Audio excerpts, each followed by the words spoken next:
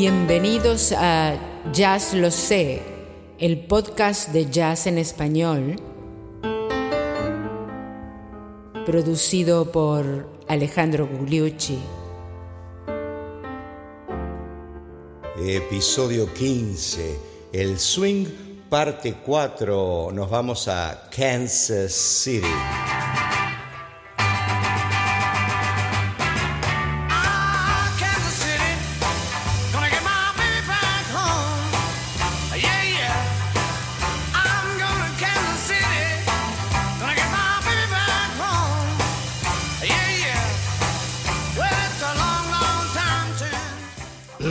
Creo que nos adelantamos algunas décadas. Queríamos ir a Kansas City, Missouri. Hay dos Kansas, el Kansas City, Kansas, en el estado de Kansas, y en el estado de Missouri. Hablamos del Kansas City de Missouri, donde surgió ese famoso jazz de riff que nutrió a las orquestas locales de Benny Moten y luego al gran Count Basie. Count Basie, One O'Clock Jump.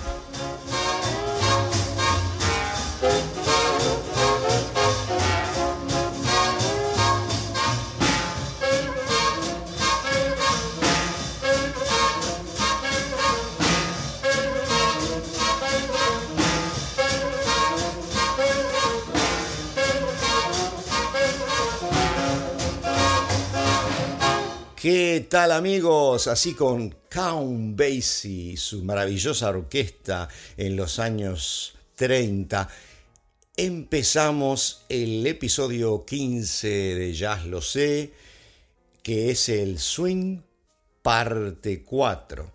En episodios anteriores habíamos empezado a hablar de la era del swing, la orquesta del gran músico negro Fletcher Henderson como semillero de todo esto, pasando por la orquesta del gran músico blanco clarinetista Benny Goodman, luego orquestas negras de la época como la de Jimmy Lansford y la de Chick Webb, y estamos llegando al momento en que tenemos que hablar del jazz de Kansas City. El jazz de Kansas City, el jazz del riff, y la orquesta de Benny Moten, la orquesta de Count Basie, y luego nos vamos a ir proyectando hacia la gran orquesta del músico negro Duke Ellington. Como ya hemos dicho, por razones de pedagogía, hablamos del jazz en nichos separados. Hablamos de New Orleans, Chicago, New York, pero ya se tocaba en muchísimas ciudades de Estados Unidos. Y hoy queremos referirnos a lo que pasaba en Kansas City, Missouri. En Kansas City, Missouri, ya en aquellos años 20, cuando en New Orleans se tocaba de una manera, como ya dijimos, y cuando en Chicago luego llegamos al Chicago Style de Trumbauer, Beiderbecke, etc., había un jazz, el jazz de esa ciudad, que tenía la característica de haber absorbido mucho del blues y tenía la forma de tocar en riffs, o sea, esos melodías repetidas en contracantos con las cañas y con los metales, en una orquesta de tamaño más reducido que las orquestas con mucho arreglo que ya había en Chicago y en New York. Esa es la forma de tocar de Kansas City, además con una pulsación muy especial surgida de unas bases rítmicas que eran envidiadas por el resto de la gente del país. Es así que surge la gran banda de Benny Moten, entre otras, de la cual deriva, porque fue su pianista, el gran Count Basie, el músico más famoso que representó ese gran estilo de Kansas y lo proyectó a nivel nacional con una orquesta que dirigió casi durante 50 años. Entonces, es tiempo de rebobinar y hablar del gran Benny Moten.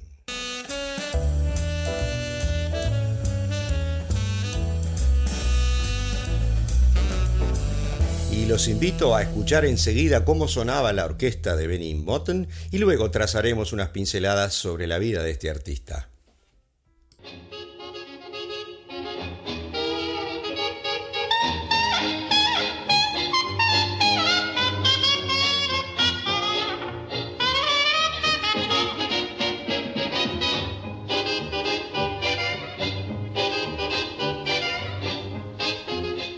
Ese es el New Mutton Stomp y un fragmento de Lisa Lee.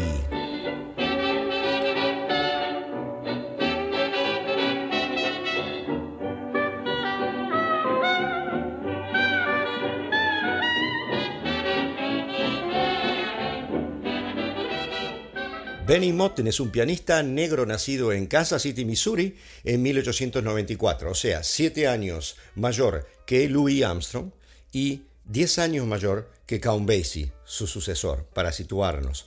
En su estilo que aplicó a la banda, absorbió las influencias del blues y la llevó a ese famoso Kansas City Stomp, en el cual es muy importante la sección rítmica, aparte de los solistas, en una banda de tamaño ligeramente reducido, o sea, unos 8 o 9 personas, y fue en realidad la primera banda, la primera orquesta negra, o una de las primeras, que llegó a grabar ya en el año 1923, antes de los Hot Five de Louis Armstrong. Escuchemos el Mutton Swing.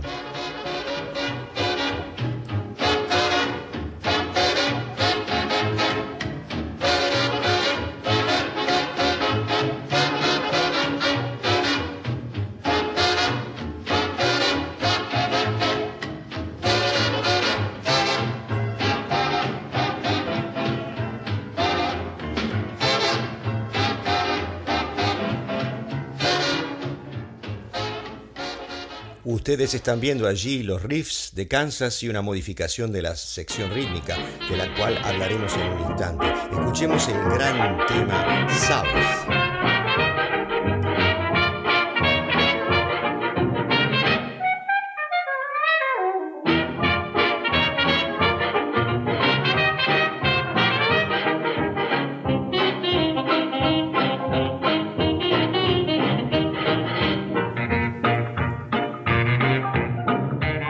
Este registro del año 1928 para Victor estuvo en el catálogo de la empresa durante mucho tiempo con un enorme éxito. Recuerden que en este mismo momento estaba Louis grabando en Chicago los Hot Five y los Hot Seven.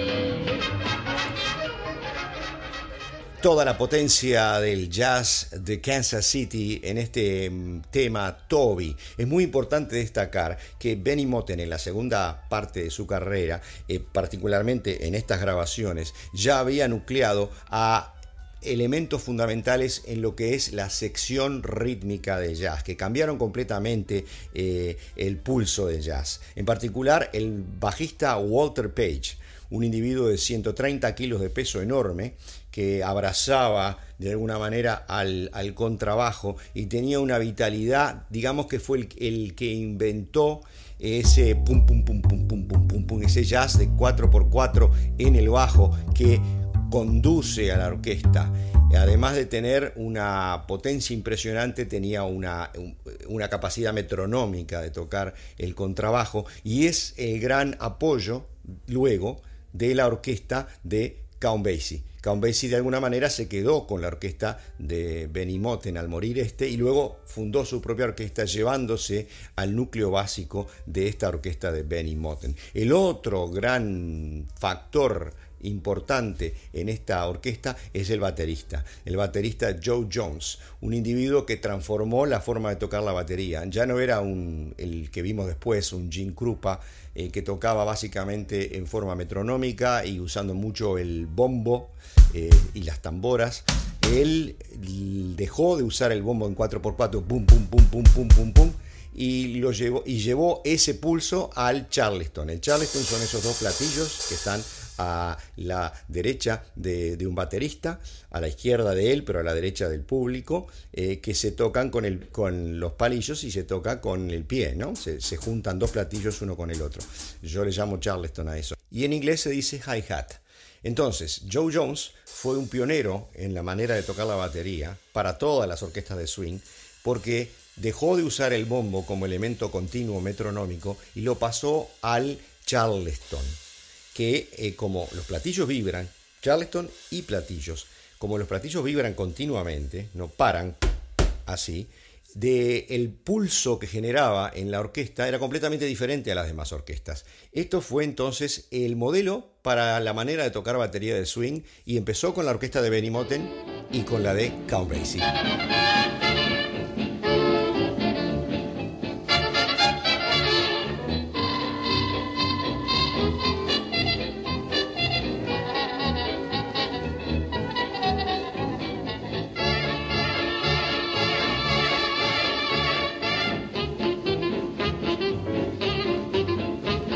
El tema es The Count, el Conde, la gran orquesta de Kansas City de Benny Moten, y ya contando con, como decíamos, el gran bajista Walter Page, que venía de su propia banda, los Blue Devils, el baterista Joe Jones, que revolucionó la manera de tocar la batería en una banda de jazz, y a Count Basie ya en el piano y además en algunas composiciones.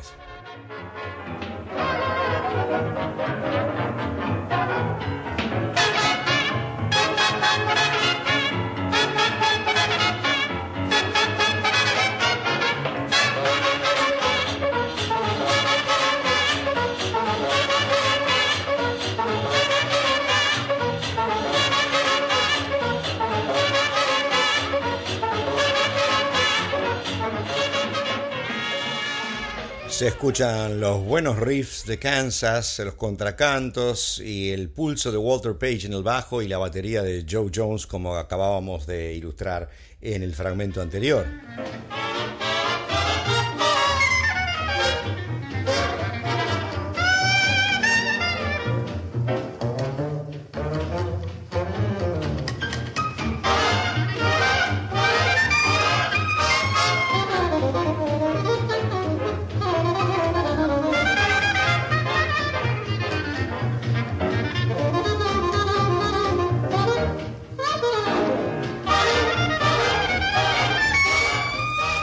Muchos grandes solistas fueron atraídos por la orquesta de Benny Moten. Hot Lips Page, o sea, labios calientes Page, era el famoso trompetista de esta orquesta, que después pasó también a la orquesta de Count Basie. Y el tema era Muhlenberg Joys, Alegrías de Muhlenberg. Benny Moten estaba llamado a ser la referencia del jazz de Kansas City, pero lamentablemente falleció en 1935. O sea que todo lo que hizo lo hizo hasta 1935. Recuerden que fue ese el año en el cual accedía a la fama Benny Goodman, para situarnos un poco en forma cronológica. Y la mayor parte de la gente de la banda de Benny Moten, como también dijimos, pasó a formar parte de la banda de Count Basie. Y los dejamos con Bouncing Around.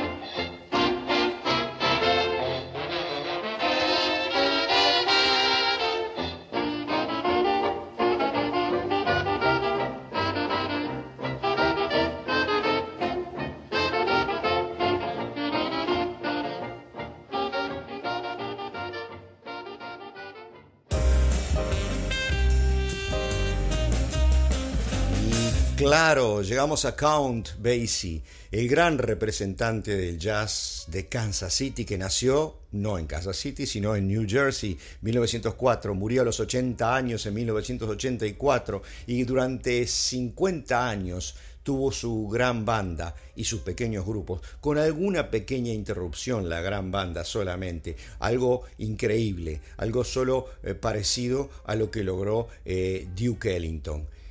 Count Basie revolucionó todo un estilo, una forma de tocar el jazz, llevando el jazz de Kansas City a Chicago y en diferentes etapas transformándolo en una música típica, con diferentes matices y evoluciones a lo largo de los innumerables años en los cuales estuvo en el candelero.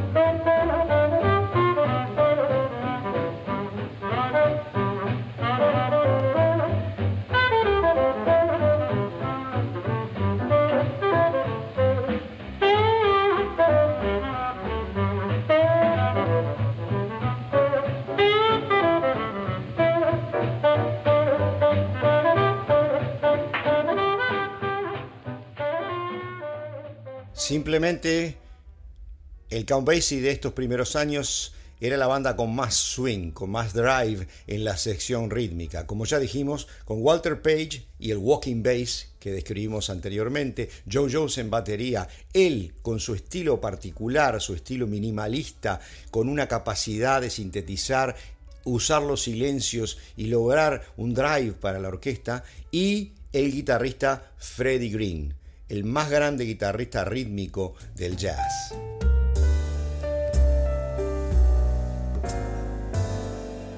Pero no solo sección rítmica era Count Basie, eran también admirables solistas. Recordemos, por ejemplo, Lester Young, que lo acabamos de escuchar, el gran saxofonista tenor que inventó una forma cool de tocarlo, y el opuesto, la forma hard de tocarlo, en la misma banda era Herschel Evans, y lo solía poner de un lado y del otro de la línea de saxofones para hacer una pequeña batalla interna. Hot Lips Page en trompeta y Buck Clayton son algunos de los otros solistas.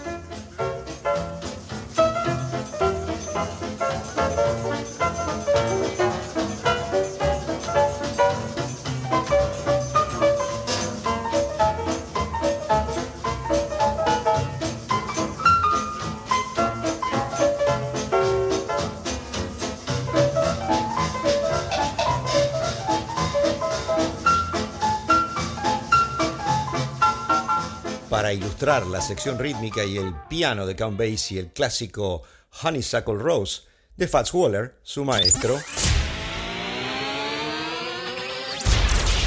Llegó la hora de los chismes y anécdotas de jazz.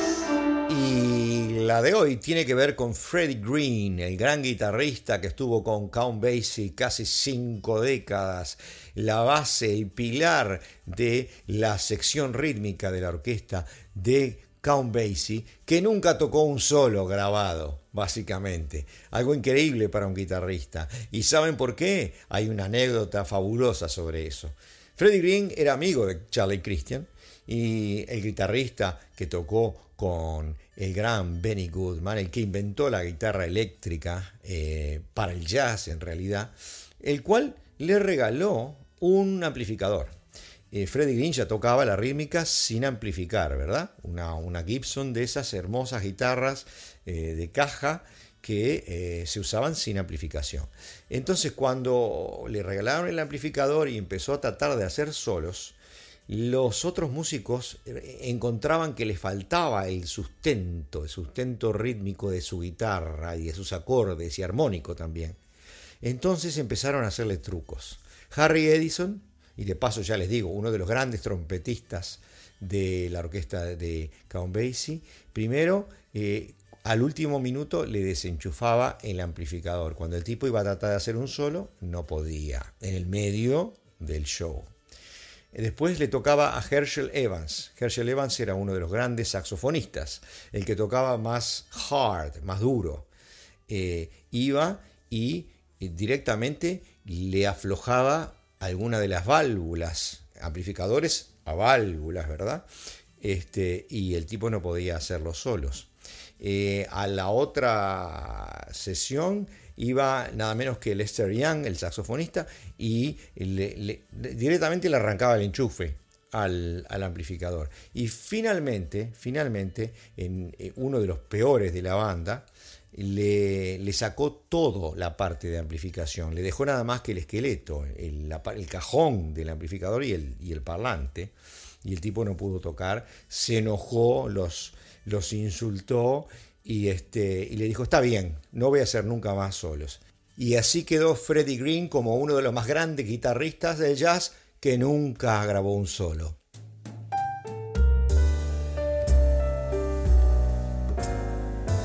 Pocos saben que el gran pianista y director de orquesta William Count Basie empezó con la batería. Nació, como dije, en 1904 en New Jersey, que está frente, a través del río Hudson, frente a New York, de una familia humilde. El padre trabajaba para una familia rica, como hacía un poco de todo, ¿no? De chofer, etcétera, los jardines, y la madre lavaba ropa, pero la madre sabía tocar el piano y le enseñó un poco. A Count Basie le gustaba más tocar la batería. Y tenía un amigo, Sonny Greer, que fue luego el gran baterista de las primeras orquestas de Duke Ellington. Como este otro tocaba mejor la batería que él, desistió Count Basie de tocar la batería y empezó con el piano alrededor de los 15. Y empezó a conseguir algunos trabajitos tocando el piano en algunos cines, de las películas del cine mudo, por ejemplo. Y alrededor del año 20, muy joven, adolescente, cruzó el Hudson y fue a Nueva York. Y ahí conoció y escuchó a los grandes, a Duke Ellington, a Willie the Lion Smith, a James P. Johnson, los grandes pianistas de lo que se llama el Harlem Style del piano, del cual vamos a hacer un episodio especial, ¿no? A este punto solo basta retener el hecho de que se formó con esa gente. Y uno de los más grandes de todos era Fats Waller, del cual ya hablamos múltiples veces. Cuando hagamos el episodio especial, los vamos a nuclear a todos. De Fats Waller, Count Basie aprendió a tocar el órgano y otros trucos, y el gran Willie the Lion Smith le enseñó bastante de la técnica de Harlem Stride. Todos esos elementos fueron incorporados en la manera económica pero magistral de tocar el piano que tenía Count Basie. Escuchemos el rag de la calle 12, 12th Street Rag.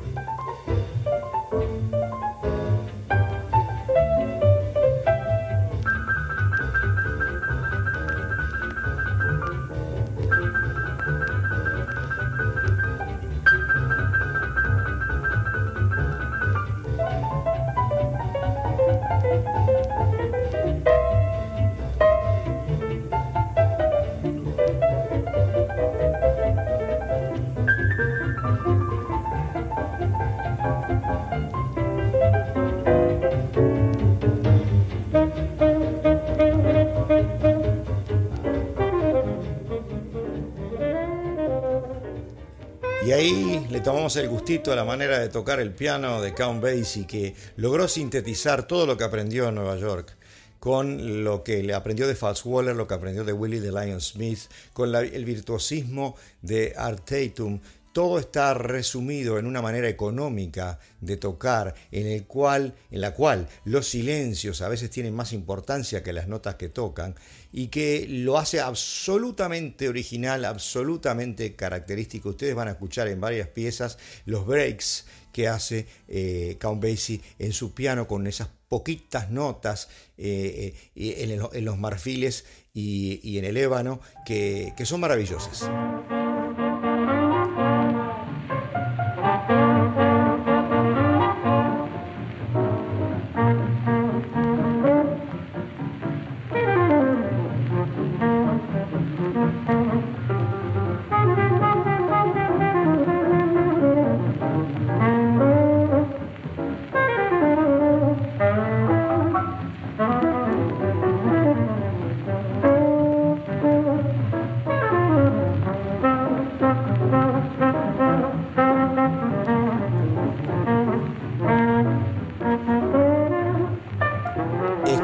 Clásico Lester Lipsin. Se refiere a Lester que llega a la banda, Lester Young, el gran saxofonista tenor cool de la orquesta de Count Basie, del cual hemos hablado y continuaremos en un programa especial en el episodio 17.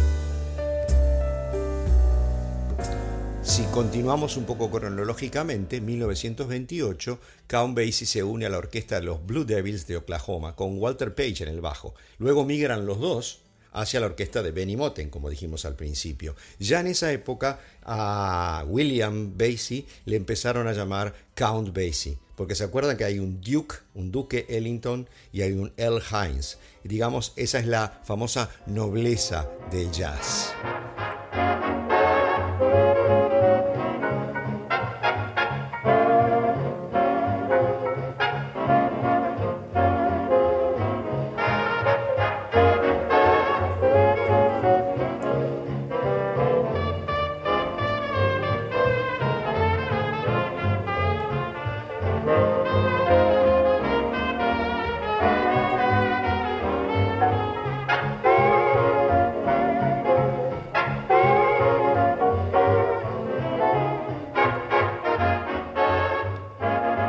Between the Devil and the Deep Blue Sea, entre el diablo y el profundo mar azul, un clásico por la orquesta de Count Basie en los años 30. Y si volvemos a la cronología, en 1929 Count Basie forma parte ya de la famosa orquesta de Benny Moten y trae su manera de tocar el piano y su manera también en parte de arreglar. Y luego se queda con la orquesta en 1935 cuando lamentablemente Benny Moten muere y ya hereda toda aquella sesión rítmica y muy buenos solistas que integraron su orquesta en el futuro.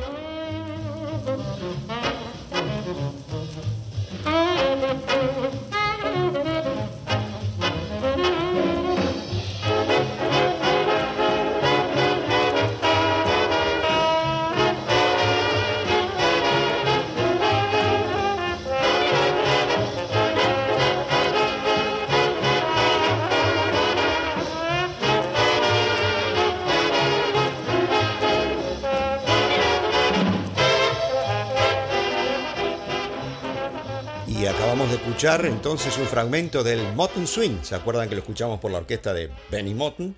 Ahora por la orquesta de Count Basie, que se dice que es el compositor.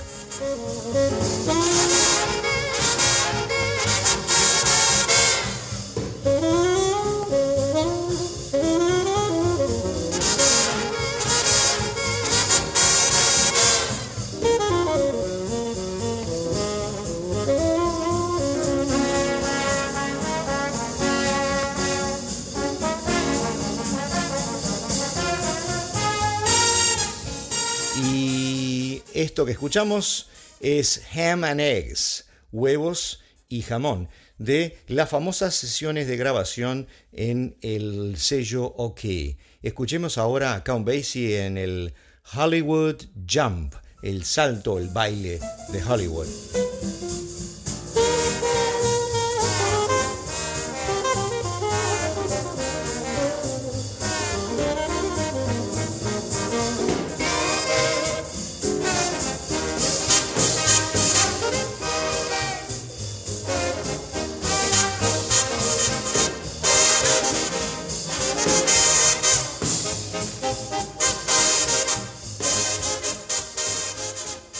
Aquí ya estamos en un Count Basie en la década del 40, cuando ya John Hammond, ¿se acuerdan? El representante, manager de Benny Goodman y de tantos otros, había ido y lo había convencido y traído a Chicago para grabar y para tocar en forma permanente, y estaba Count Basie ya en el pináculo de su fama. Y nos vamos con los ejemplos por este episodio con el clásico Tickle Toe.